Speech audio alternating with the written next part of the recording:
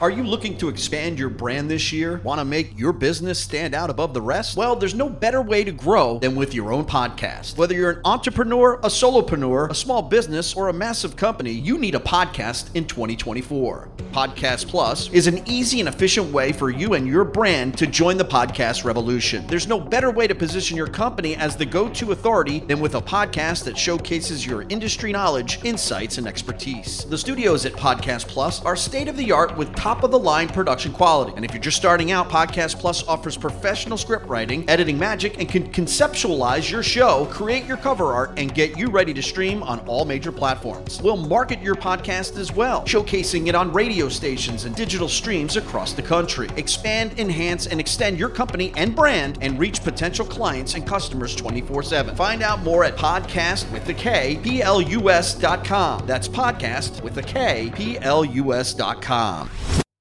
5, 4, 3, 2, 1. We interrupt our program to bring you this important message. A confirmed attack is taking place against the United States. Aliens from an unknown location have been reported in multiple states. We are controlling transmission. There's another world that awaits, far beyond what we can see and feel.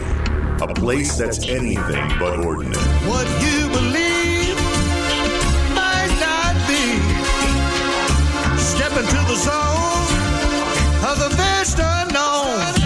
UFOs, aliens, ghosts, Bigfoot, conspiracies and cover-ups. Into the paranormal we go with Jeremy Scott. Bigfoot. Good evening from the cold, dark depths of a secret dungeon somewhere deep in the remote Pacific Northwest. I'm Jeremy Scott, welcoming you to another week together somewhere between the paranormal and the abnormal. Always love talking about these really, really fascinating subjects. And what got me going on the road tonight, wild encounters. Keith Bearden is going to be my guest tonight.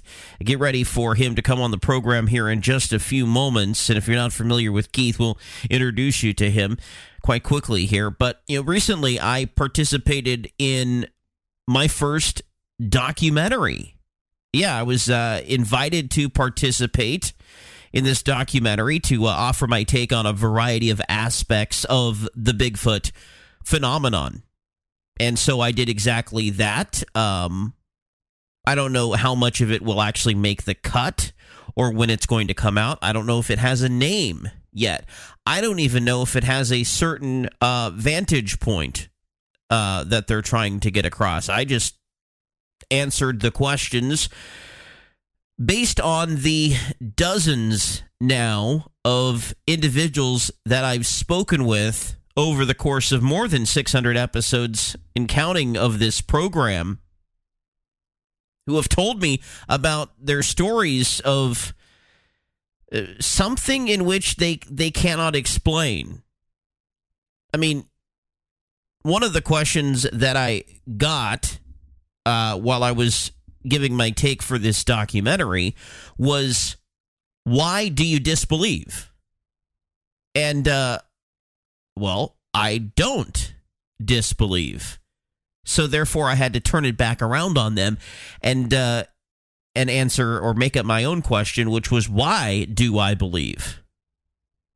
And the reason that I believe is because, as I've said, the dozens and dozens of people who I've talked to on this program, and there are many more, I've only talked to a fraction, but these are people who are seeing and sensing something out there. And I do believe that there is a possibility that there are still species in which we have not yet discovered that are roaming out there in the woods. When we talk about Bigfoot, creature yet to be officially recognized by science, but what does that really mean? Science has been wrong before. Science has been slow. What we do have to look at is, over hundreds of years, the stories of a Bigfoot-like creature roaming the wild. I mean, it has to be thousands of individuals who have claimed that they are lucky enough in which to experience that, because I do believe you have to have luck in order to experience Bigfoot. I've been outdoors at times in my life. Many people I know have, and we've never seen Bigfoot. That doesn't mean Bigfoot's not out there. From all accounts, you've got to spend an awful amount of long amount of time out there in the woods before you can be lucky enough to have an encounter. Sometimes people who have encounters have multiple encounters.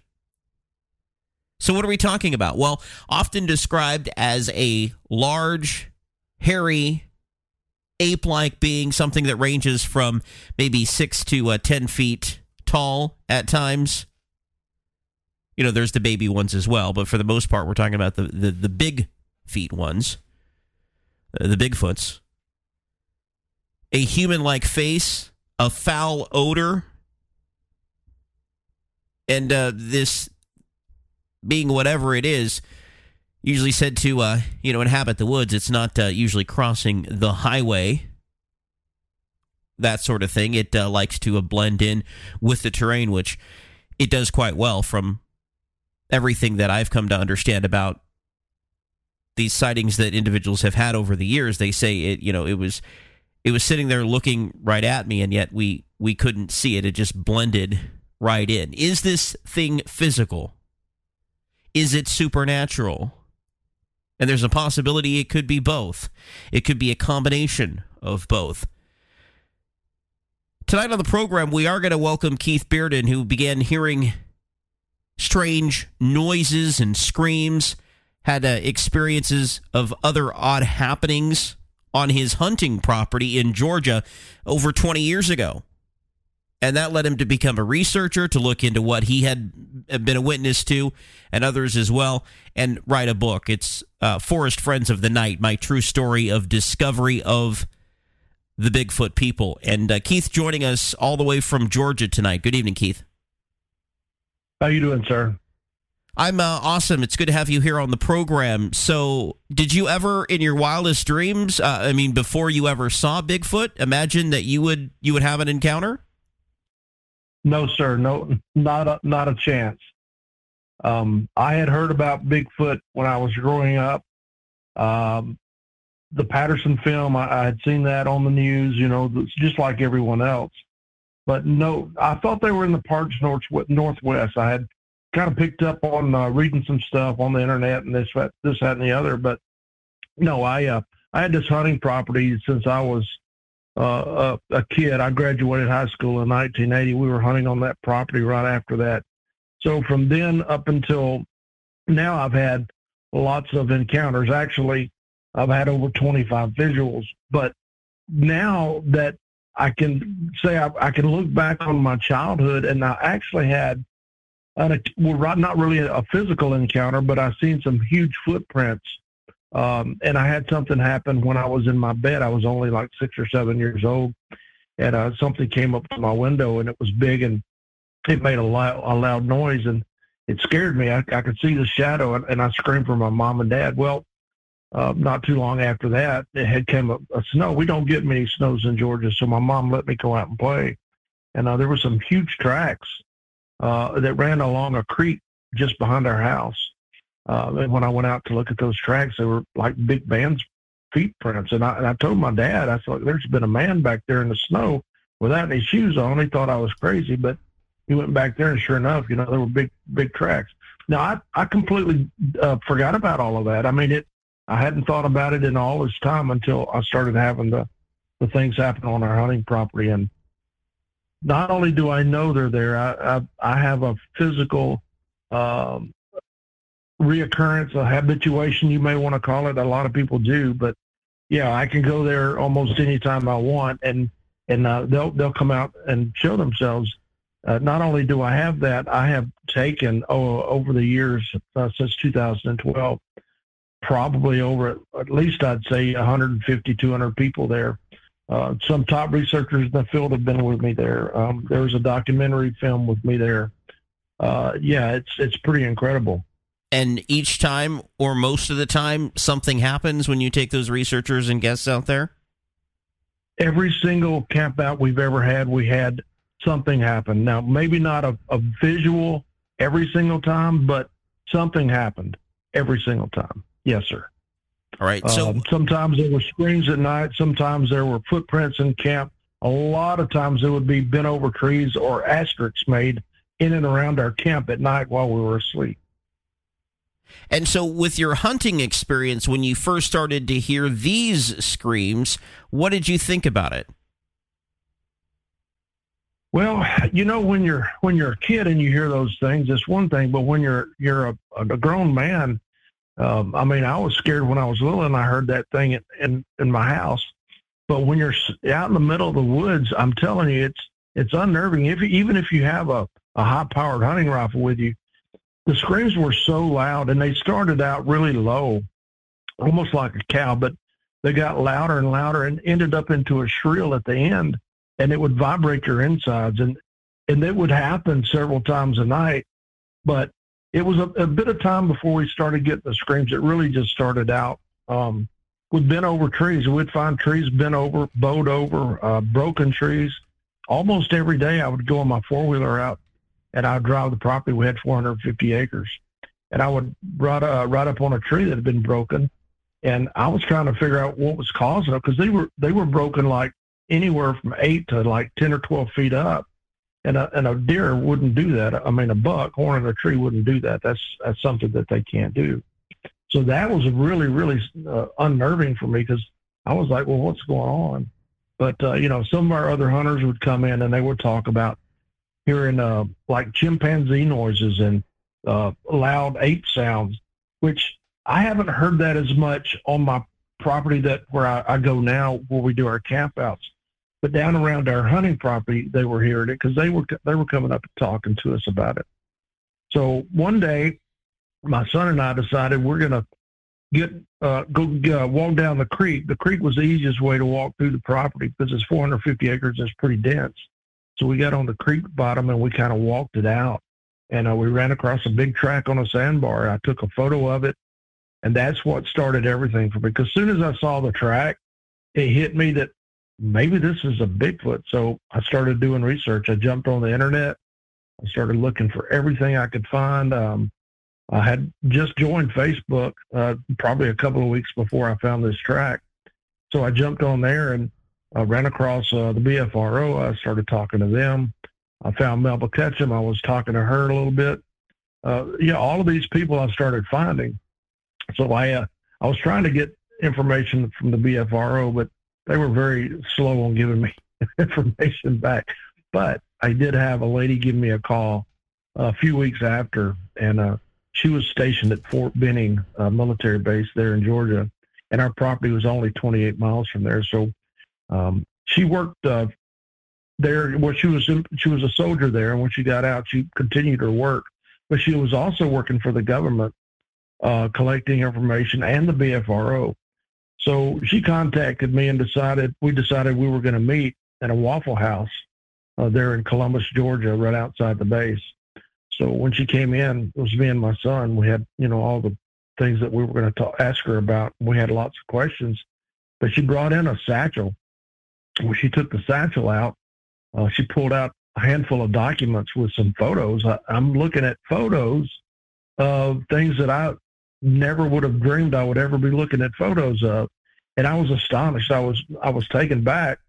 And she shared information with us that day that's what started everything for me. I knew that they were real. I mean, from that point on, it hit me that these things are real. Now, I haven't seen one yet, but just that reality was a shock. And so at that point, I started collecting data. And the job that I had, I collected data. I was a problem solver at work, and I was in the field. I was a technical rep. So I started to log. I started logging everything down, taking photos, and that's where I started my research that eventually became my book that I came out with in 2015. Talking with Keith Bearden tonight. It's Forest Friends in the Night, the name of his book, My True Story of Discovery of the Bigfoot People. We're just getting our conversation underway, and we'll have more with him right after this. Into the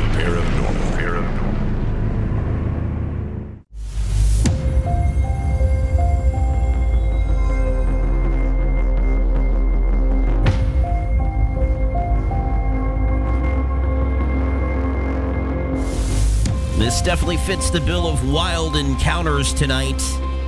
Into the Paranormal continues. I'm Jeremy Scott talking with Keith Bearden. All right, so Keith, you have these encounters and you start to take some records of them through logging, time, place, all that sort of thing, and then physical documentation of your sightings. Please continue. Yes, sir. That's where it all started. So starting to log information, I've got hundreds of stories, but I'm going to try to keep those to just the best ones. But basically, that we started doing that. Now, I traveled a lot for my company. So Monday through Friday, pretty much I was on the road. I was somewhere in the United States, either on a plane flying somewhere or driving. So during the week, a lot of times, especially if there were vacation times, if my family happened to go down to the property, I kept a lady, and I'm not going to give her name here because I told her I wouldn't.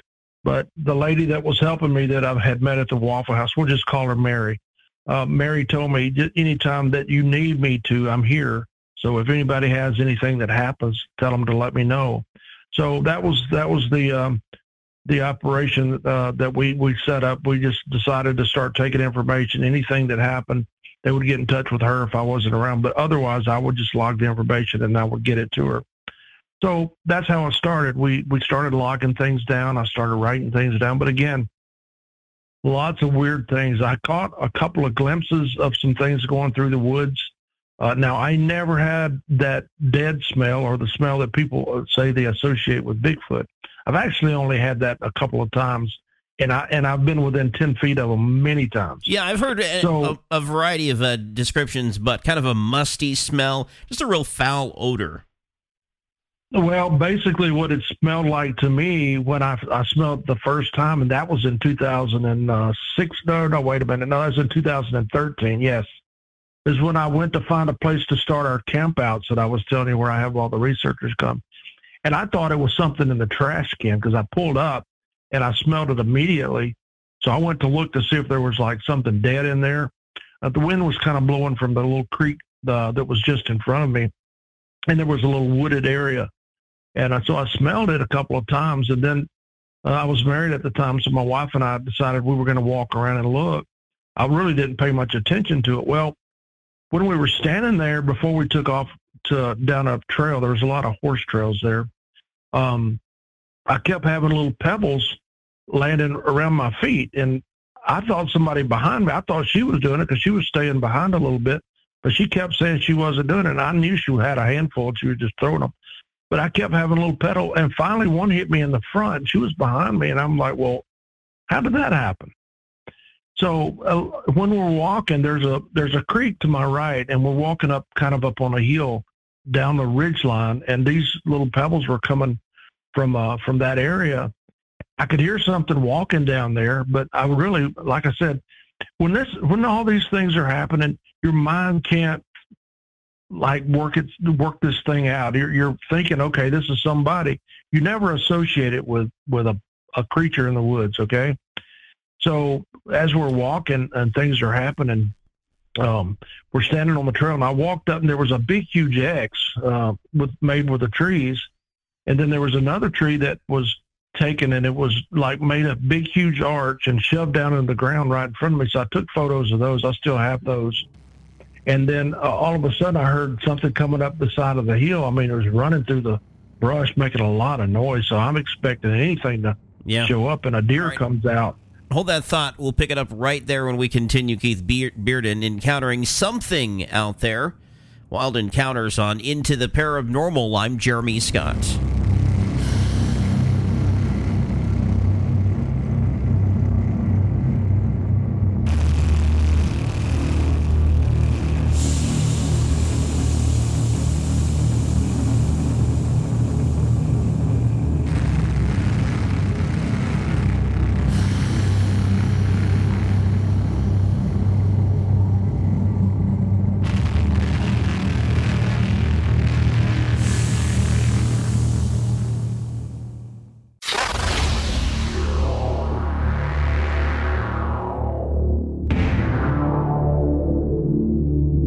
This is Paranormal News.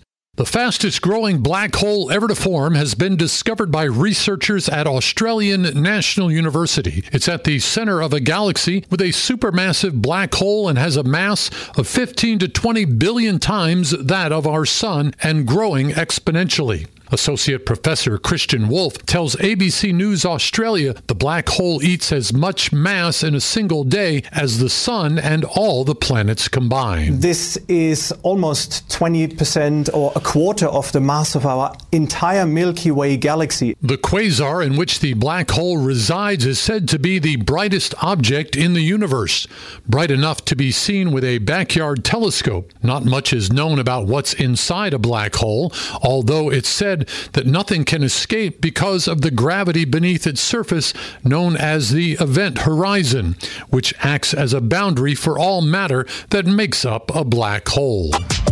George Henry, Paranormal News.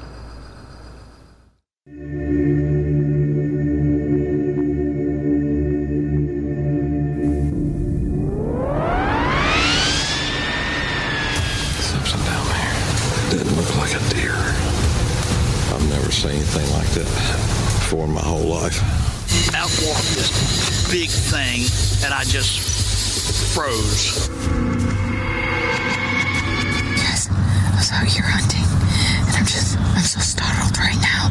I think I may have stumbled across a Bigfoot. Something just growled. Something just growled from the bushes. Okay, I'm kind of scared to move any closer. I was bear hunting. I was with my buddy. We're out there. It's just a normal day. And we saw something.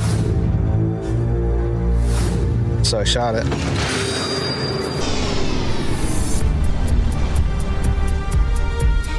Dial into the paranormal from the U.S. and Canada at 503-506-0396.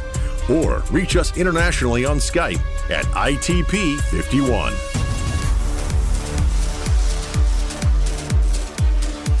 Then where's the body? I'm Jeremy Scott from the cold, dark depths of a secret dungeon somewhere deep in the remote Pacific Northwest. You know, it's awfully woody out here in the Pacific Northwest. Oregon and Washington and Idaho. And, of course, this is where a lot of Bigfoot sightings have happened throughout the years. But really, they have been known to happen just about anywhere, especially any climate that is any climate that is suffice to what they need to survive, dense forest, that sort of thing. And we were talking with Keith Bearden about experiences on his hunting property. One story in particular, I want you to continue that one, Keith. Yeah, well, this is the place that I'm at now is the location they sent me out, some of my researcher friends, to find for us to do a camp out, because we're going to invite a bunch of researchers there and spend a week. So this is across from the hunting property that I had. So basically, the deer ran across the trail in front of me, and like I said, I had noticed, the bent over trees and all that, same as what I was seeing on my property. So I knew there was a pretty good chance that they were there. And like I said, my hunting property was directly across the road. So once I seen that, my wife and I backed out. We went back down the trail, and I wanted to get back down along the creek from where the deer came from, because I felt like whatever it was down on the lower trail. So we did. When we got down there, there's a real sandy area there along the trail. So in the sand, there were some very, very prominent tracks, really big. There was two big, sets of big tracks that I tried to, and I took a video of it. I got it on YouTube. So I was trying to jump from one track to the other, and I couldn't hardly make it. They were huge strides. And then there were some little small prints that were only like 4 to 5 inches in between them. So, from what we're looking at, it looked like there was like 2 adults and maybe a baby. So I filmed all of that. I took photos. I logged it all down, and it's all in my book. And we backed out of there. Now, along the same time, I'm working with some researchers, and I befriend several people and one in particular helped me learn a lot more about them. She has a Native American background, so she was talking to me from her perspective and what they are, and told me, if I want to find out more about the Bigfoot people, I had to go there with respect. I had to talk to them. And it feels really weird going into the woods and talking to the woods, but that's what she told me to do. Go out and talk to them, tell them you're there in respect, and just be as easygoing as you can be. Don't try not to be afraid. If you hear something, don't get all terrified. Just know they're not going to hurt you. They've never hurt me, and I've been around them all my life. So, with all of that information, that's what I try to do. Now, along the same time, we're having a conference up in Georgia, and I got invited to that conference. And I got to help arrange and put it on. And so at the conference, I went to the airport. My job was to pick up some of the speakers. And so I picked up Ron Moorhead, Arla Williams, Tom Cantrell, several researchers that I shuttled up to the thing, Scott Nelson. You've probably, some of these you've probably heard of. So I took them all to the campsite, and we had the conference, and it turned out really good. I learned a lot of cool stuff. But getting back to the campouts now, once I got to meet all these people, it opened me up to tons of resources. So I got to learn from a lot of people and take a lot of information. I've done 4 conferences in Washington. I did one in Georgia. So. But now back to the camp. I know I don't have 2 hours. I've got probably 6 hours worth of stories. So I'll try to pick out some of the best ones. So we started our camp outs, and like I said, we had experiences almost every single time we had a camp out. But the way we would start those camp outs is we'd start a fire, and it would be, the one that we kept going during the week, and we did the Native American practices. She liked to do powwows and did the drummings, and also we started drumming every night. And doing little chants and prayers and trying to create what's called a good vibration of positive energy. So we did that, and I'm following directions, and we're doing this thing. And while we're sitting around camp doing the drumming, we started seeing eyes shine. They were coming from the woods down below us, and they were really, really bright. I mean, it looked almost like somebody holding up 2 pin lights.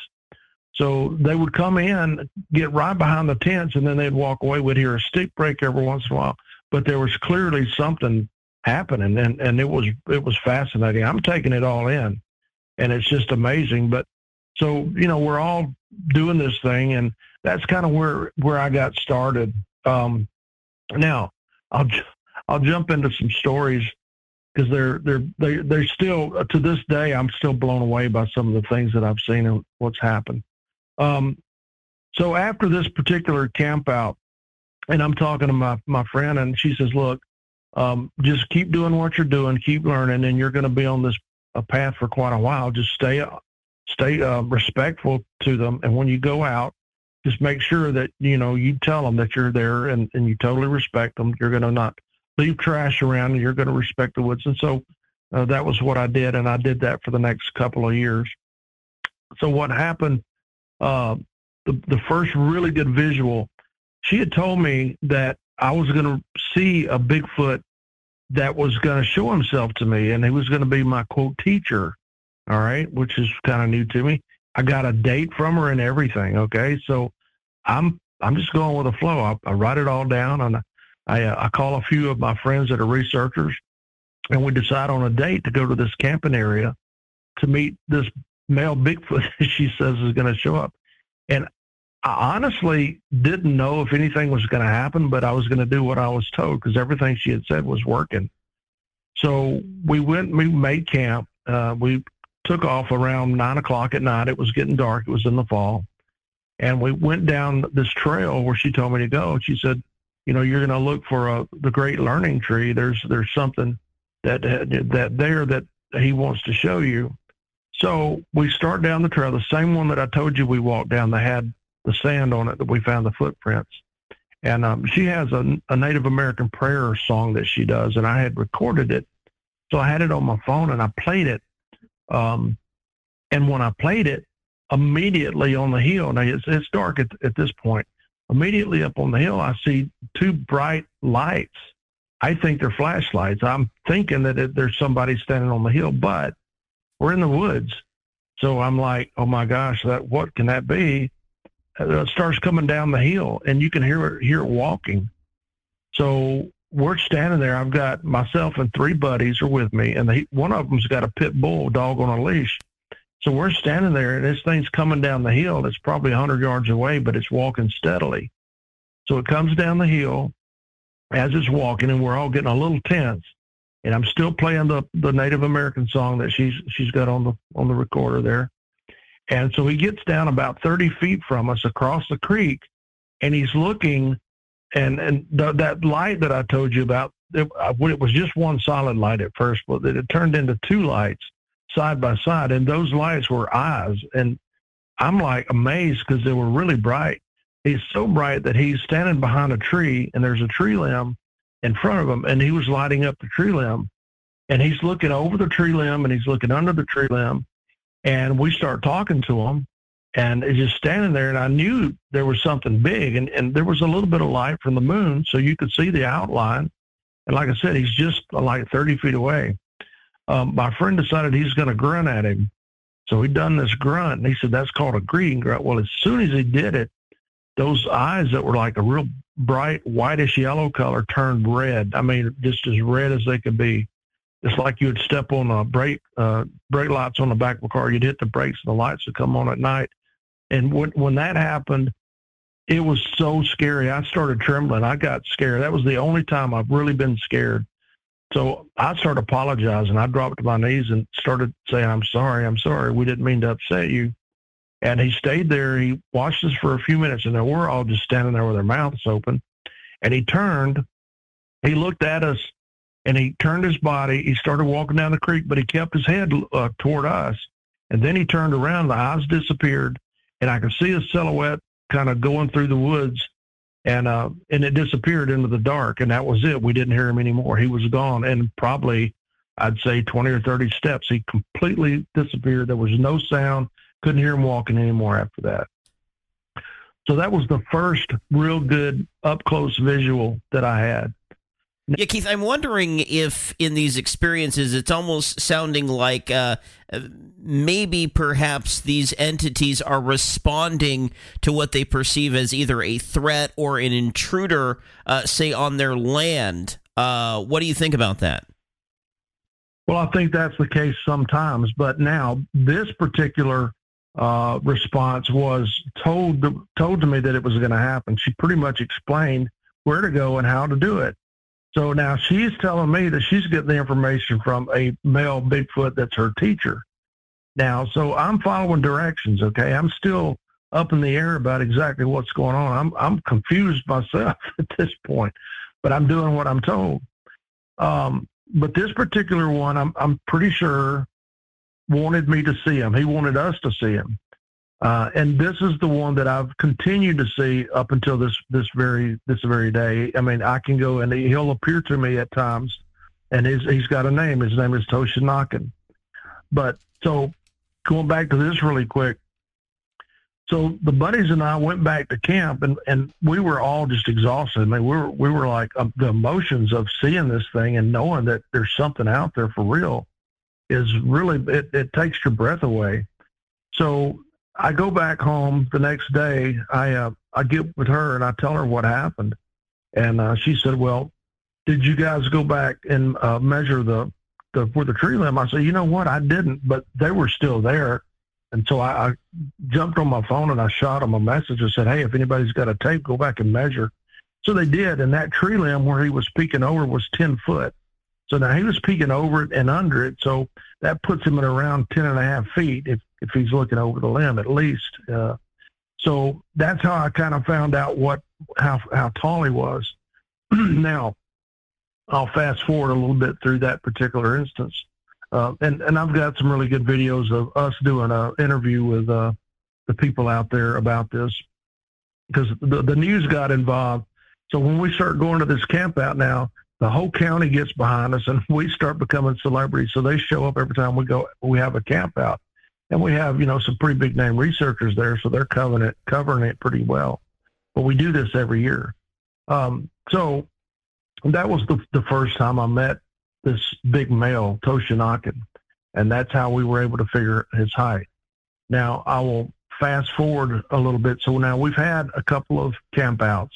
We've all had we do night walks there. So we'd all do our night walks. We'd see the eye shine. We'd have things happen. They would come up pretty close, and I would take a parabolic, and you could hear them with a parabolic really, really easily walking around. All right, I got to have you explain that when you come back for those who are not familiar. Out there, camping out among the stars, and here are these encounters that seem to be, if not on demand, certainly reoccurring scenarios. We'll talk more with Keith Bearden on our program right after this. I'm Jeremy Scott, somewhere between paranormal and abnormal. Into the paranormal.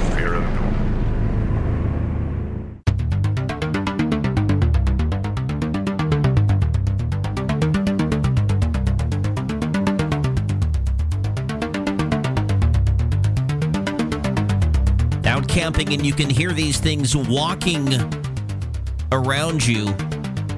I'm Jeremy Scott, talking with Keith Bearden. Keith, this was something that you were telling us about was happening to the crew, and you could hear that you were being encroached upon. Well, here's what happens. I bought a parabolic, and I didn't buy a real expensive one. I just found one online. I paid, I don't know, $30, $40 for it. And I started taking that, and it really amplifies the sound, so it was a really good investment. But, yeah, we would take that with us whenever we went out. And so we would just, we would try to keep as much information as we could kind of to ourselves. We didn't want to let the name of the place that we're going to get out, because we didn't want a bunch of people invading our area and, maybe running them out, because, like I said, we're going there with respect. So now I'll tell you, after the first couple of encounters, there became a pattern that was really something that happened every time I went. So every time we would go to the same trail. We tried to replicate everything we did, so they were used to that, okay?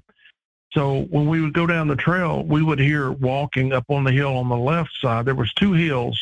Got to remember, this is a creek running through, so we're on the flat part. So there's a hill to the left, and there's a hill to the right. So you could hear them walking on top of each of these hills. So basically what they were doing, they were walking with us when we would go in. They would stay on the ridges on either side of us, and we would walk down this trail, and we would go down a couple, 300 or 400 yards to a big area that was where all the activity that we could see, like trees, eye shines and trees that were pushed over was. So we would always go to that area, and we would stand around, and that's where we had a lot of our visuals.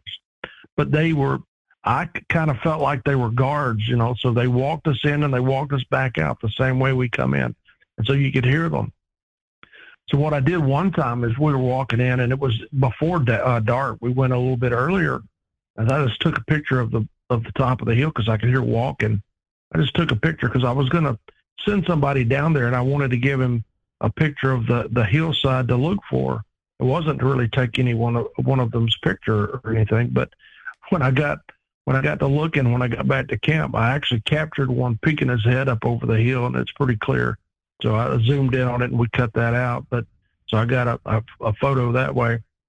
So yeah, that's the way they operated. They always watched us in. They watched us out. They kept us at a bit of a distance until finally we started having the close-up encounters. And I'll get to the big story there at the end. It's one that changed my life. But now, getting back to our camp out. So we're having the camp outs. I have all the researchers that are coming in to camp, and we do our campfires. We do our drummings. We're trying to be respectful. And the Bigfoot are coming up. I had one guy, he got out of his tent one night to relieve himself, and he's standing by a tree outside of his tent. He starts doing his business, and something jumped up, and it scared him. He almost peed on one, okay? There was one that was laying on the ground. He jumps up and runs through the trees, and it scared him. He sent me a message right away. He said, man, this is crazy. Something that can make a grown man cry, literally. Yeah. So now this one wasn't very big. He was only 4 or 5 foot tall, but he was laying in the shadows, and you couldn't even see him. I mean, he was just right there. And what they would do is they would come up to everybody's tents, and this happened several times. one of the researchers seen one look in his tent window at him while he was asleep. So, yeah, this happened a lot. And they would push in on the tent walls while they were in their sleep. Now, I didn't sleep in a tent. I lived just down the road. So I would just drive home and stay, and then I would get back early in the morning. So anyway, that was what was going on. Now, in all of this, we had this one gentleman would bring his son. Very nice man. He would come, he'd bring his son with him. And he got to see a couple with us behind camp. We noticed some movement.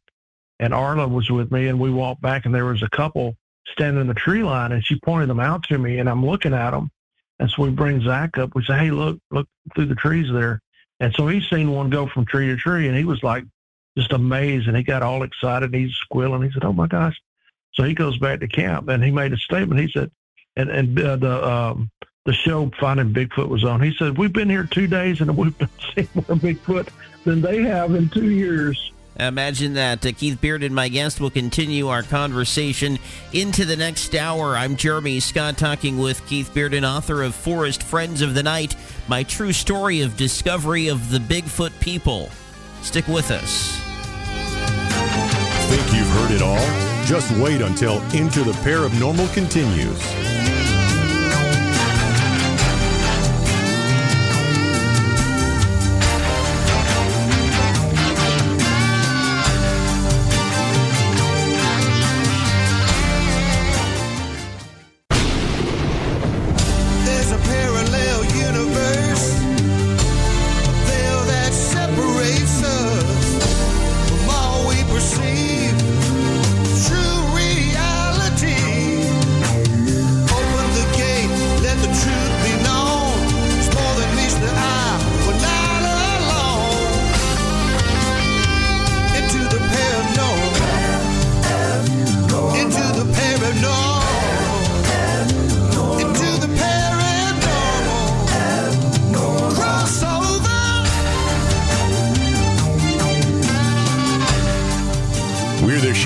Who think outside the box. Into the Paranormal. Have you seen Bigfoot? Do you have an opinion? Is this a physical being? Is this a supernatural being? Maybe it's a combination of both. I want to give a shout out to Keith's members in the International Bigfoot Believers, West Georgia Bigfoot, and Ghosts, Cryptids, UFOs, The Real Truth groups on Facebook. If you do that, we have links at paranormalradio.com. Click on the episode and you can get a link to those and also to the book, Forest Friends of the Night, my true story of discovery of the Bigfoot people. And so I want to hone in on a few things here as we begin our second hour, which really is the title of the book, Forest Friends. Do you believe that these are friendly beings? Well, it all depends on who you are and what you're out there for. Yes, I do. And I'm going to give you a story that actually helped me get the title to that book. I was thinking about that, and I picked the most endearing encounter that I had, and that's the one that I used to name the book. So, and that's exactly where I was leading up to. I was about to tell that story next. So as I was saying, so we had this kid that came up, and he's the one that made the statement, we've seen more Bigfoot in 2 days than Finding Bigfoot has in 2 years. So with that, after the camp out was over with, he went home. Well, he told his uncle about it. His uncle was a judge. He's an elected official, and he didn't believe in anything. He's going to come prove him wrong the next time we have a camp out. So over the winter time, we talked about it. I got in touch with a couple of people to come down. And so I had some new people in camp. And I'll just name him. His name is Scott. I won't say his last name at this point. But so Scott came to disprove Bigfoot with his brother and little Zach. So the following fall, we're doing our camp out. And so Scott's with me. Everybody goes for a night walk. Well, I kind of took him under my wing and was talking to him. He was asking lots of questions, very, very super nice guy. And we're in camp, and it's getting almost dark. It's dusky dark, so there's some shadows in the woods there at camp. Everybody else is taking off. They're doing some walks and doing whatever they wanted to do. Because that's the way we conduct our camps. Everybody has their own initiative of what they're coming there for. So they go out and they do their thing. So I'm with Scott, and we're sitting by the fire, and I noticed a dark shadow move from tree to tree, and that's how I got to where I learned how to spot them, is you just look for an anomaly like a dark spot, and you focus in on it, and you watch to see if it moves, because they do blend very well, and they stay in the shadows. So we're sitting there, and I see it, so we stand up, we go a little closer. Well, we're about, I guess, probably 15, 20 feet from a little bush. It's probably 4 feet high. It's pretty full. You couldn't see through it. And I'm looking, and I see movement behind the bush. Now, I'm thinking there's maybe a deer back there or something. So I'm looking, or maybe a raccoon. And all of a sudden, I see two little eyes poke up. And I see the top of the head. It was a little small one, and it looked kind of like a little miniature gorilla. I mean, it had kind of a pointy head, but he had a cute little face, and he's looking at me, and then all of a sudden there was one beside him, poked his head up at the same time. And when he poked his head up, then they both ducked back behind the bush. Now, Scott's looking at me, and I'm standing there looking at him. He's to my right, and his mouth's dropped open. And I mean, we're just right there looking at him. And he says, "Is that what I think it is?" I said, "Well, what do you think it is?" So we're standing there looking, and I told him, I said, I gave him the signal, be quiet, let's just watch. I didn't want to spook them off. Well, they stayed there, and they did that a couple more times. But the looks on their little faces, it was like they were playing peekaboo. And I had this feeling that came over me that these things are really gentle. I mean, these babies were like awesome. But then I got to thinking, I wonder where Mom is. Well, there was a movement to my right and behind me, and I turned my head just a little bit, and Scott is focused on this bush. When I looked, she's standing 10 feet behind us. She's about 8 to 9 feet tall, big lady. I mean, she's got the boobs, the whole thing, like the Patty film. So I'm looking at her, and she's looking at me, and at first I was scared, but then all of a sudden she smiled. And the smile that she had, I felt warmth, I felt compassion, and I felt love. I could feel that. It was a physical thing.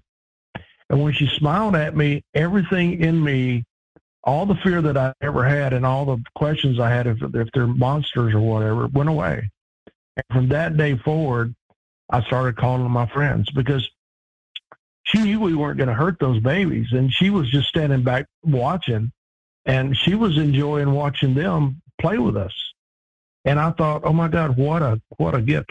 It was so emotional for me while I'm standing there when she smiled, and what I felt in my heart at that particular time. My eyes teared up, and I couldn't help it. I had a tear roll down my face, and I looked at Scott, and I was like, don't move. Just keep watching those little ones, because I was afraid he was going to turn around and see her, and it was going to freak him out. So when I turned back to look to see where she was, when I told Scott just to stay still, keep watching, she was gone. There was no sign of her.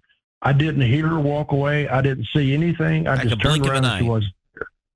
At the blink of an eye, absolutely. And at that point, we turned back around, and I never seen the little ones anymore. They never peeked back over that bush. So he's looking at me, and now, after seeing this, we have to go sit down and talk about it. Now, he's shook up. He's shaking. He's a little worried. I was like, well, what are you worried about? He said, because I know they're real now. He said, this is amazing. He said, I can't believe it. So the rest of the time, now he knows. I mean, when it hits you and you know that there's something going on and you've seen it with your own eyes, that's a feeling that you'll never have that same feeling again. It overwhelms you, and it stays with you. And it stayed with me the first time I seen one too. But at least he had a good visit, and I think that they actually coordinated it to be that way because he was scared. But he was a really good man. So I've come to a lot of conclusions, and I'll come to those at the end of the show about them through my research and working with the hundreds of researchers that I work with. And one of my groups is over 70,000 members, so I've got a lot of people telling me stories. I've got lots of really, really good researchers in my group. So that's how it all started. That's how I got the name of my book. So now I'm looking at them at a different perspective. I'm thinking, okay, they're not monsters. They're a type of people, and that's exactly what they are.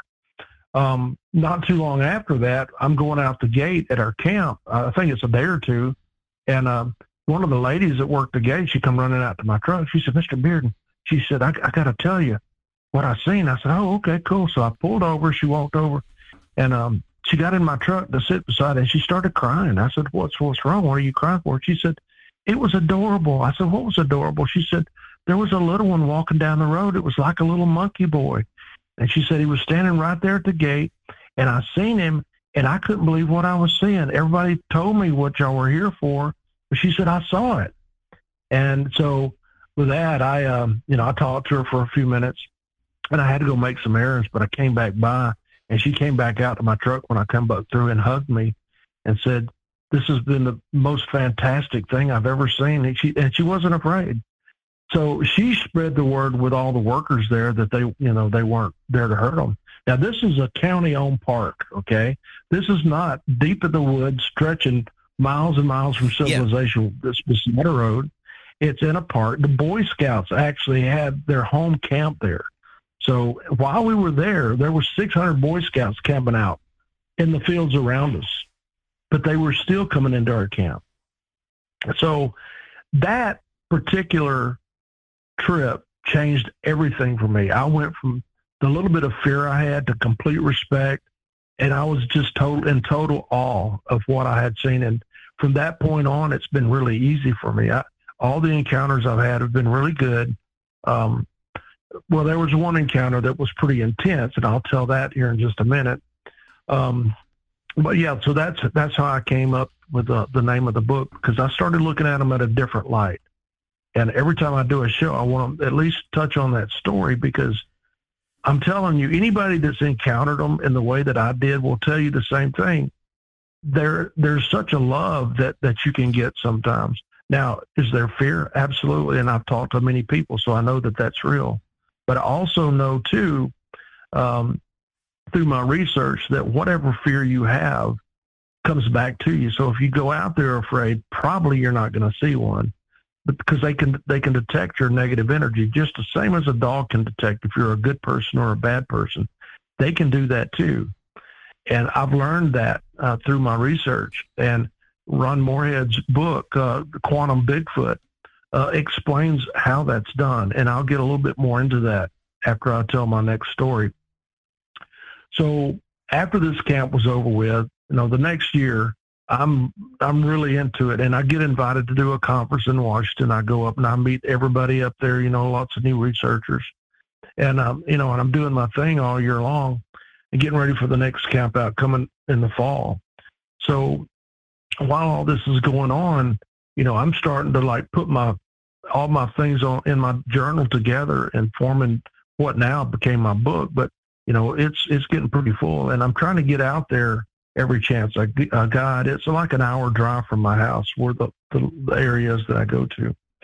But so the park ranger that ran that particular park, the park manager, we became good friends. He would tell me anytime somebody had a report, and there were a lot of reports, and he knew what they were. As a matter of fact, after our camp, he went to pick up around, get the trash and all that we had bagged up. And he's seen one there in our camp. So I was going to ask, there have been other sightings in the area, it sounds like. Yes, there was lots of sightings in the area. As a matter of fact, we invited a couple that had a home down the road. They were advertising. They were leaving because their home was surrounded by Bigfoot. And so that's how all of that came about.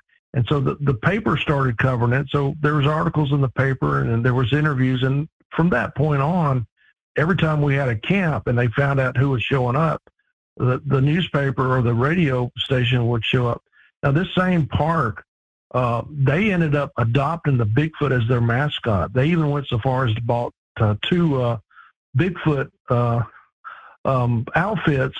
They got a couple of people. So now when we go, we got these people dressed as Bigfoots, and they're doing the interviews, and they just make a big thing out of it. But it's pretty cool. They call me the Bigfoot man there.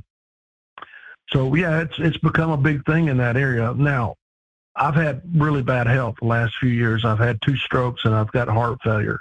So I had to quit doing my camp out. So I'm trying to get better from that. Now I'm going to try to resume. Wish you all the year. best, Keith. Wish you all the best. Thank you, Steve. I'm doing great now. I went through the bad part. I think I'm good, but that gets me to this one story that I got to tell, because this is the one that taught me a lot, and this is probably the most unusual story you're going to hear. But okay, and so we'll get to the most unusual story of the night next when we continue with Keith Bearden, author of Forest Friends of the Night, My True Story of Discovery of the Bigfoot People. We'll continue wild encounters somewhere between the paranormal and abnormal tonight. I'm Jeremy Scott, across the USA. Into the paranormal.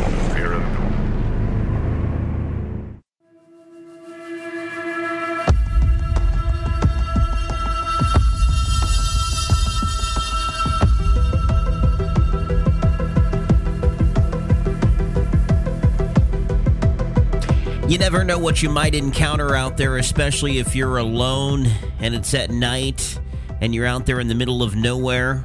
Or maybe you're in a group like Keith and you have these recurring encounters. It's been pretty unusual so far, our conversation with him. But now we get to the most unusual story so far of the night. Keith, have at it. Yes, sir. So as all this is going, I'm pretty much taking things in as fast as I can. But this last particular story, so I've never really come up to the male Bigfoot by myself yet. There was a couple of people that did run into him, and it's kind of unusual in a way, but a lot of the people that are in my group have a psychic abilities, or they're empaths. There's something about them that are a little bit different. But and I think it's because of vibration. I think Ron Moorhead's dead right on his theories, because that made all the sense. Because when I run across these structures that are built in the woods, asterisks and that sort of thing, and when we started talking about energy, I bought an EMF meter and I started checking them, and they all have tons of energy surrounding them. So it's pretty amazing stuff. So that gets back to this last story, and then I'll have some revelations for you that I found out I think you'll find interesting. So we go down to the same trail that I told you about earlier, the first one that we ever walked down. I took a crew with me. Now, this crew, I had 7 people total, including myself, and one was Arla. But my wife at the time was with me. She was in the back. So we start down the trail, and we're walking pretty much single file. It's kind of a narrow trail on the side of a ridge. And we're going down, we're listening, and Arla's talking to them, and we're, trying to get them to come out. We don't really see anything much, and we keep going down the trail. We stop every few feet, and we talk to them. And we'd hear movement, the same as I told you before. You could hear them walking with a parabolic, but you couldn't see them. So we went down to the area that we always go to, and we stand where all the activity usually happens. So as we're walking down that area, before we get to it, I noticed a really bright eye shine on the hill to my right. And whatever it was coming down the hill, just like before. We could hear it walking. And so we stopped. So at that point, we're all together, and Arlen and I stepped forward. We walked up, I guess, 20 or 30 feet from the rest of the group. They all stayed back, and they're all standing there looking. They're a little bit afraid because everybody could see this thing really well. Well, there was a pretty bright moon that night, so you could see shadows from the trees from the moon that was overhead. It was a little bit later than usual, too. So this thing comes down the hill into the trail where we were at. This trail is white sand, so when he hits the trail, you can see him really well with the moon shining. I could see details, and he was only like 15, 20 feet away. And now he's standing there, and Arnold's standing with me, and she says he wants you to come closer. Now I'm standing there looking at this guy, and he's 10.5 feet tall. His shoulders are 5, 6 foot wide, huge. And I'm looking at him full on, and this has been the best visual. And even though it's at night, the moon was bright enough that I could see him. Now his hair looked a silver color, but in reality, I've seen him in the daytime. He's a blondish color in the daytime. I guess the moon shining off of him. So he's standing there, and I walk toward him, and I get within 10 feet. He's standing there, and at 10 feet, I'm a little bit apprehensive, but I'm still not scared because she's standing just behind me. And all of a sudden, I had this vibration hits me in my chest, and I'm vibrating all over. I can feel the vibration from my head to my toes. All right, we'll continue face-to-face encounter nearly with a Bigfoot out there in the woods of Georgia. Continuing with Keith Bearden, I'm Jeremy Scott, into the paranormal.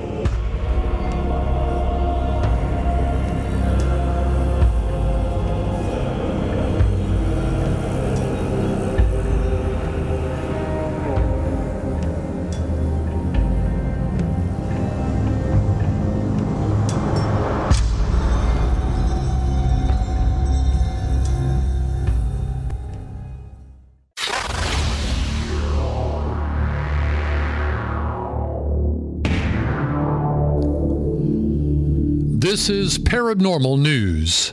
A private industry spaceship is headed for the moon. 3, 2, 1, ignition, and liftoff. Go SpaceX, go IM-1 and the Odysseus lunar lander. Intuitive Machines launched its IM-1 mission from Kennedy Space Center last week, hoping to become the first non-government entity to make a soft touchdown on the moon and land the country's first robot on the surface since the Apollo missions. On board is science hardware for NASA that will help better understand the risks to astronauts who are expected to land as soon as 2026. The first private U.S. mission earlier this year ended in failure. Astrobotic will get another shot late this year when it plans to carry NASA's Viper moon rover to the south pole of the moon. George Henry, Paranormal News. 911, what are you reporting? We got someone or something crawling around out here. Did you see what it was? Was it a person or an animal or? I can't tell. All I know is that my central light came on and I just happened to glimpse and see this thing running across the yard. A good-sized man or something that looks like a man. I don't know what it was, just that it ran across the yard. Okay. You've had problems in the neighborhood before? Yeah, my dog was killed here just recently. I don't know what it was. Whatever it is, it's running. I couldn't catch it if I was going to chase it. But whatever it was standing up. I'm out here looking through the window now and I don't see anything. I don't want to go outside. Jesus Christ, you better... Sure. Dio! Hello? Get somebody out here. What's going on now, sir? That son of a is about 6'9", I don't know. Do you see him now, sir? Yes, I'm looking right at him. Uh-oh. Okay, hang on. He's right... Is he in your yard, sir? Yeah, God, he's big. Okay, what's he doing in your yard? He's looking at me. Oh, and the guy is on foot. I don't know what... It's a big, real big person. That's all I can say. Paranormal. It's part paranormal and part abnormal. There's nothing ordinary about what's on your speakers. Into the Paranormal with Jeremy Scott. Yeah, it certainly fits the bill all right. Can you imagine coming face to face with something like this? Not only did you hear a real account right there, what we believe is a real account. I mean, who really is to know? But also Keith Bearden, author of Forest Friends of the Night, telling us about his nearly face-to-face encounter. So he's about 10 feet away and starts to feel this vibration from head to toe. Please continue. Yes, sir. So I'm feeling this vibration, and I really, at that point, I didn't know what to do or say. Like I said, I'm standing a little ways from her, and so as I'm standing there, all of a sudden, I hear an audible voice, but it was more in my head, but I could understand it. It said, I am going to show you. So at that point in time, there was no more words. All there was flashes of things in my head. I could see, like if you take a movie and you put it on fast forward and you're watching it shoot through as fast as it'll go. I'm seeing scenes going through my mind. I'm seeing like Bigfoot around eating something and splitting up food, and a bunch of them standing around. I'm seeing all of this stuff, and none of it made sense. It was all confusing to me, and I didn't exactly know what was going on. But as it was going on, I kept getting dizzier and dizzier to the point that I thought I was going to pass out, and I'm just holding on. After about, say, I guess maybe 5 or 10 minutes, it all stopped. He looked at me, and he just, all I heard was words, "You will understand," and that was it. So the feeling that I had was that I was being downloaded information. I was learning about them, and that's exactly what I think happened. Because after all of this, I have been getting little bits and pieces of this ever since this happened. This was back in 2013, 2014. And I'm still having these bits of information come to me. Somebody can ask me a question and it triggers some of that information, and I know the answer and I can tell them.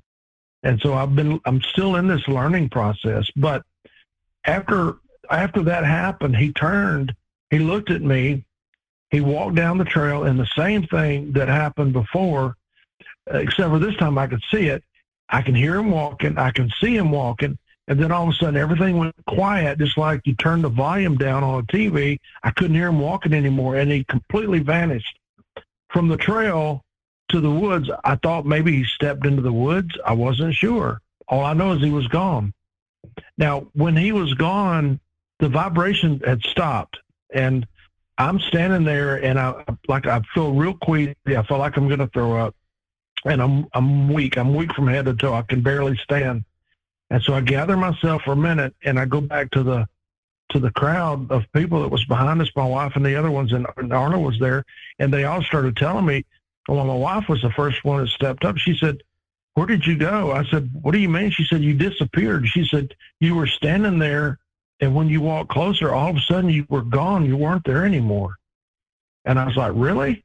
She said, "Yeah, you completely disappeared." I said, "Well, did you see the Bigfoot?" She said, "No, we couldn't see him. We could hear him walking, but we never seen him." So the entire area around me vanished, and it was amazing. I didn't know what happened. That's what they all told me. Is where the supernatural comes into play, it sounds like. Well, you know what? I've learned a lot, and now supernatural just means something that's not normal. The paranormal or supernatural, they're definitely flesh and blood. I can tell you that right now. I know that because I've had a couple people that's been touched by them. So they're flesh and blood, but they're able to do things by using quantum physics and quantum energy that we all could do at one point in time. We all had the ability. We all knew how to access our brain and get to the point that they can do. They just use this energy to be able to do things that we think is paranormal, when in reality it's perfectly normal. We just forgot how. And that's some of the revelations that I'll tell you about in a minute. But the other thing is, when I was standing beside Arla, I asked her, I said, "Well, what did you see? Did I disappear?" She said, "No, I was standing just a few feet away."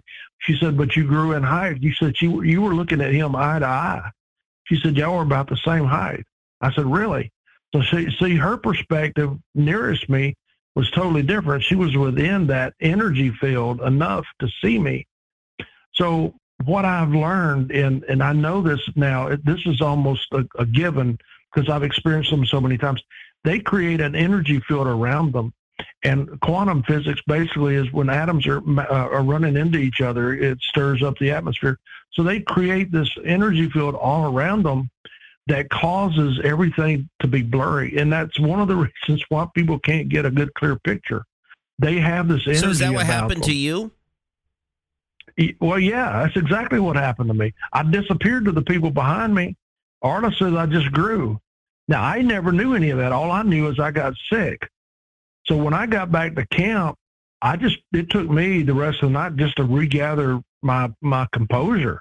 And I'm sitting in the chair, and they're talking to me, and everything seems like it's in a tunnel. And then finally it all starts coming back. And after I get my bearings, my wife and I got in the car, and of course I said we didn't live that far away, so we drove home. But the entire night I'm sitting up, and I'm thinking about things, and I don't know long about daylight. I still got things going in my mind. I went into a deep sleep, and I slept for probably 12 straight hours the next day. As a matter of fact, my wife come and woke me up 2 or 3 times. I was completely drained of energy, completely. So with all of that, I came to some conclusions that night that there was something going on. Now, this was long before Ron came out with his quantum physics and his quantum energy thing, but I knew that there was an energy there. I knew there was something going on, the vibration that I could feel. Now, another thing, too, is a lot of times when we're around them, our watches would stop, batteries would drain. The batteries from a parabolic would drain all the time. I always had to keep extra ones, and I had to leave them at camp. I couldn't take them out in the field with me because I'd have to replace them at camp. So all of this is going on. So the things that I've learned over the years, and I've got this information that's still in me that comes out, is, number one, they're people. They're not a spiritual being. They're a real physical being. They're here to do a job. They're here for a purpose. And I'm still a little bit unclear. I don't know everything, but I do know that they keep balance with nature, and they are doing the job that they're supposed to do. Now, what I'm supposed to do and what Toshinakan had told me to do in this, while I was standing there, and it's been reaffirmed to me later, that I got to go out and tell people that they're real. They're not monsters. They're just out there to do what they were intended to do as part of their thing. Now, what we're supposed to do is we're supposed to be more respectful to their land and to Mother Earth. We're supposed to come together as mankind, and learn to love each other, which that's the message I try to get out when I go anywhere. But everything that happened to me that night had an impact. So when I got back, I'm starting to put my book together, and I get all that. Well, my life fell apart after that. Now, I think that I was just it's like a chalkboard. I had all this stuff on the chalkboard. Well, I got wiped clean with everything that I've ever done. I lost my job. My book came out. I lost my job. My health started deteriorating. I ended up with heart failure. I've had 2 strokes, but now I'm on the mend again. I'm getting stronger. I'm getting better. I'm getting back into my research. I've been off now for like 4 years. I lost my parents. I lost my home. I lost my job. I was homeless for a while. Yeah. I'm renting a room with a friend. And after my dad passed away, I had to go on a disability because of my health. I've got my legs back under me from my stroke. I'm walking now. This week I walked without a cane for a little bit. So it's all coming back now. And now I was told in a dream a few nights ago, and that's what happens a lot of times, that I've got to get back out there. And so that's when I got, a couple people getting in touch with me about doing my story and talking about them. So that's what I'm going to try to do this year. I'm concentrating on that. But I've also found out that everything is related. Everything is energy. Okay. Energy is, and I started studying Nikola Tesla and Albert Einstein. So everything's made of energy, and everything vibrates. Everything. I mean, physical things that are not even alive is still made up of atoms. So that energy is what we carry in us, and that vibrational energy is what we have to learn. When we're living our life, we have to live in a positive energy and a positive vibration. Try to keep the negative stuff away, because the negative stuff will kill you. That's what happened to me. After all of that happened, and I started having some issues, and I'm combating things in my head, because my whole world just changed. I mean, everything that I've ever had went away. And so I didn't know what to do or where to turn. So my world turned dark for a few years. I actually did die. I passed away at emergency room one night with my heart, and they brought me back with the shock paddles. But and DE survivor as well. Around, yes, sir. Yeah, and I got stories about that too. But the Bigfoot people are here for a reason. Now, the thing that I know in the revelations, and I'll get more into that in the last segment, the revelations are complex, but they're simple. And in this journey of learning about the Bigfoot people, what I've learned is I've learned about myself. And I've learned what we need to do as human beings on this earth to be a good influence on others and how to spread positive energy. There's something to all of the songs that you hear about good vibrations, and there's a dark and there's a light. There's a balance that has to be. If something gets out of kilter one way or the other, then everything goes crazy, goes haywire. It has to be balanced. So that's part of what they do. Now, another one of the revelations, or one of my best friends, that's psychic, she's had several encounters with cryptids on her property, and I'm actually moving there next month. She's seen something called a fae, and that's a wild story in itself. She's seen the Bigfoot there. They look in her windows at night. She's seen the Dogman. Dogman came out in the daylight, and she's got photos that I've got in my phone right now that she took of him. He's sitting right outside her pool looking at her in the pool, and it's daytime. It's not nighttime, and he's sitting there. So what I found out is there's a lot of things going on in this world that everybody thinks is made up, and people don't believe it. But, and I can't convince anybody of anything. All I can do is tell my story, and you can either believe it or not. The good thing about me is I can take people there, but I'm very careful with who I pick. I don't just take anybody. But if they're of the right mind and they're going to listen to what I tell them, and we go there in respect, something will happen. It happens every single time, and it's been happening that way since 2012. So the thing that has really been impressed upon me is get the word out. We've got a chance to fix this earth. We've got a chance to fix ourselves, but you got to stay positive with things. That's the revelation that I was told, and I'll get a little bit more into that. Sure. I'm trying to get everything in here. Doing a great job. I don't run out of time. Absolutely. We'll take the break, come back, finish up our conversation with Keith Bearden tonight on Into the Paranormal. I'm Jeremy Scott. Stick with us. We'll be right back. Into the Paranormal.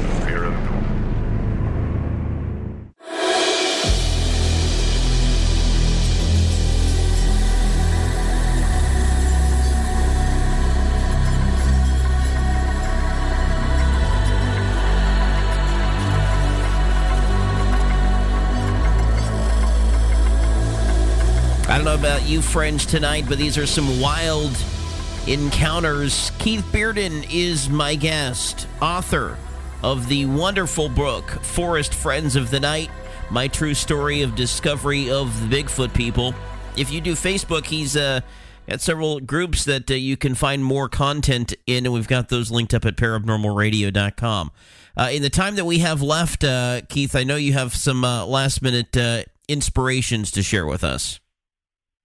Yes, sir. So, yeah, my book, basically anybody that's interested in knowing how to have a sighting, well, I give you the recipe. It's up to you to cook the recipe to make it work for you.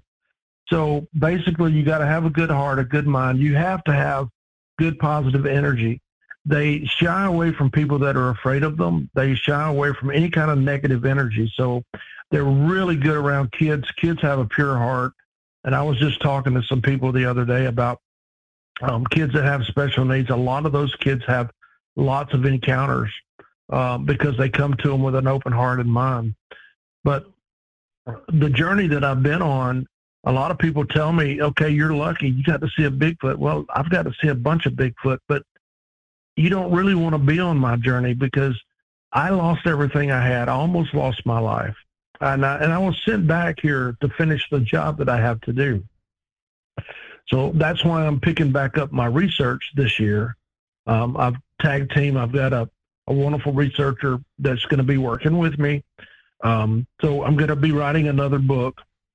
I'm going to probably be doing another documentary. I've also have a documentary out there called The Legend of the Downey Booker. It's not my total, but I've had a segment in there, and that was filmed. Part of that was filmed in my camping area there. I've got one of my researchers is online with me here now. He's been listening to the show. But also, I had Bob Gimlin himself for the Patterson-Gimlin film. He came and camped with us for a week. We got to hear from his mouth everything that happened before and after the Patty thing. So I've had some wonderful, wonderful people that I've been able to talk to and bounce ideas off of. There's so many, I can't even mention them all, but Ron Moorhead's been a huge influence. And I heard the Sierra sounds that he has. I heard that exact same thing a couple of times too. So I've heard them do that same thing. But it's been a revelation for sure. But like I said, the main thing that I've learned is you got to go about life being a positive person. You got to look at everything every single day that you wake up. Think of positive things. I try not to go into a negative place because every time I do, I usually have health issues. And when I started having some bad things happen and they spiraled out of control, things got worse and worse and worse. That's why I had so many bad things happen at one time. But I survived them all. I was sent back to do my job. So the rest of this year, I'll be out and about. I'll probably be doing some traveling. I've got an RV motorhome that I purchased with my dad's life insurance when he passed away. That's my next home. So I'm going to go there. I'm going to probably hit the road and visit some places. But I'm out there to try to help people understand the truth. I'm not out there to try to prove them to science. That's not who I am. I'm supposed to tell my story. I'm supposed to tell what I've seen. There's been tons more stories about, them that I've had that will be in my next book. But right now, I've got to create brand new stories. I've got to get out and do the rest of what I was sent back to do. So that's going to be my focus for the rest of this year. Really appreciate you coming on the program, Keith. It was. For me? Oh, I've got tons of questions, but we just don't have time. I'm sorry. I understand. That's fine. You can hit me up afterwards. We'll make sure that we do it again. How about that? That sounds fine. I appreciate you coming on the program. Best way for folks to get in touch with you, Keith, how do they do that? Best place, you can look me up on Facebook. Go to one of my groups and start it there. Come on now. If you get on to my groups, we're going to have some qualifying questions. Answer the qualifying questions. We'll let you in. And then you can message me. We can talk via Messenger, and I've got most of my stories are in there, so you can go and pull them up there. And, of course, always linked up at paranormalradio.com if you need a one-stop shop. Keith, thanks so much for coming on the program. It was a pleasure having you here. Thank you, sir. Thank you for the opportunity. My pleasure, friends. And we'll get to do it again once more this week with you. So until tomorrow night, from the cold, dark depths of a secret dungeon somewhere deep in the remote Pacific Northwest, I'm Jeremy Scott. Good night, and God bless.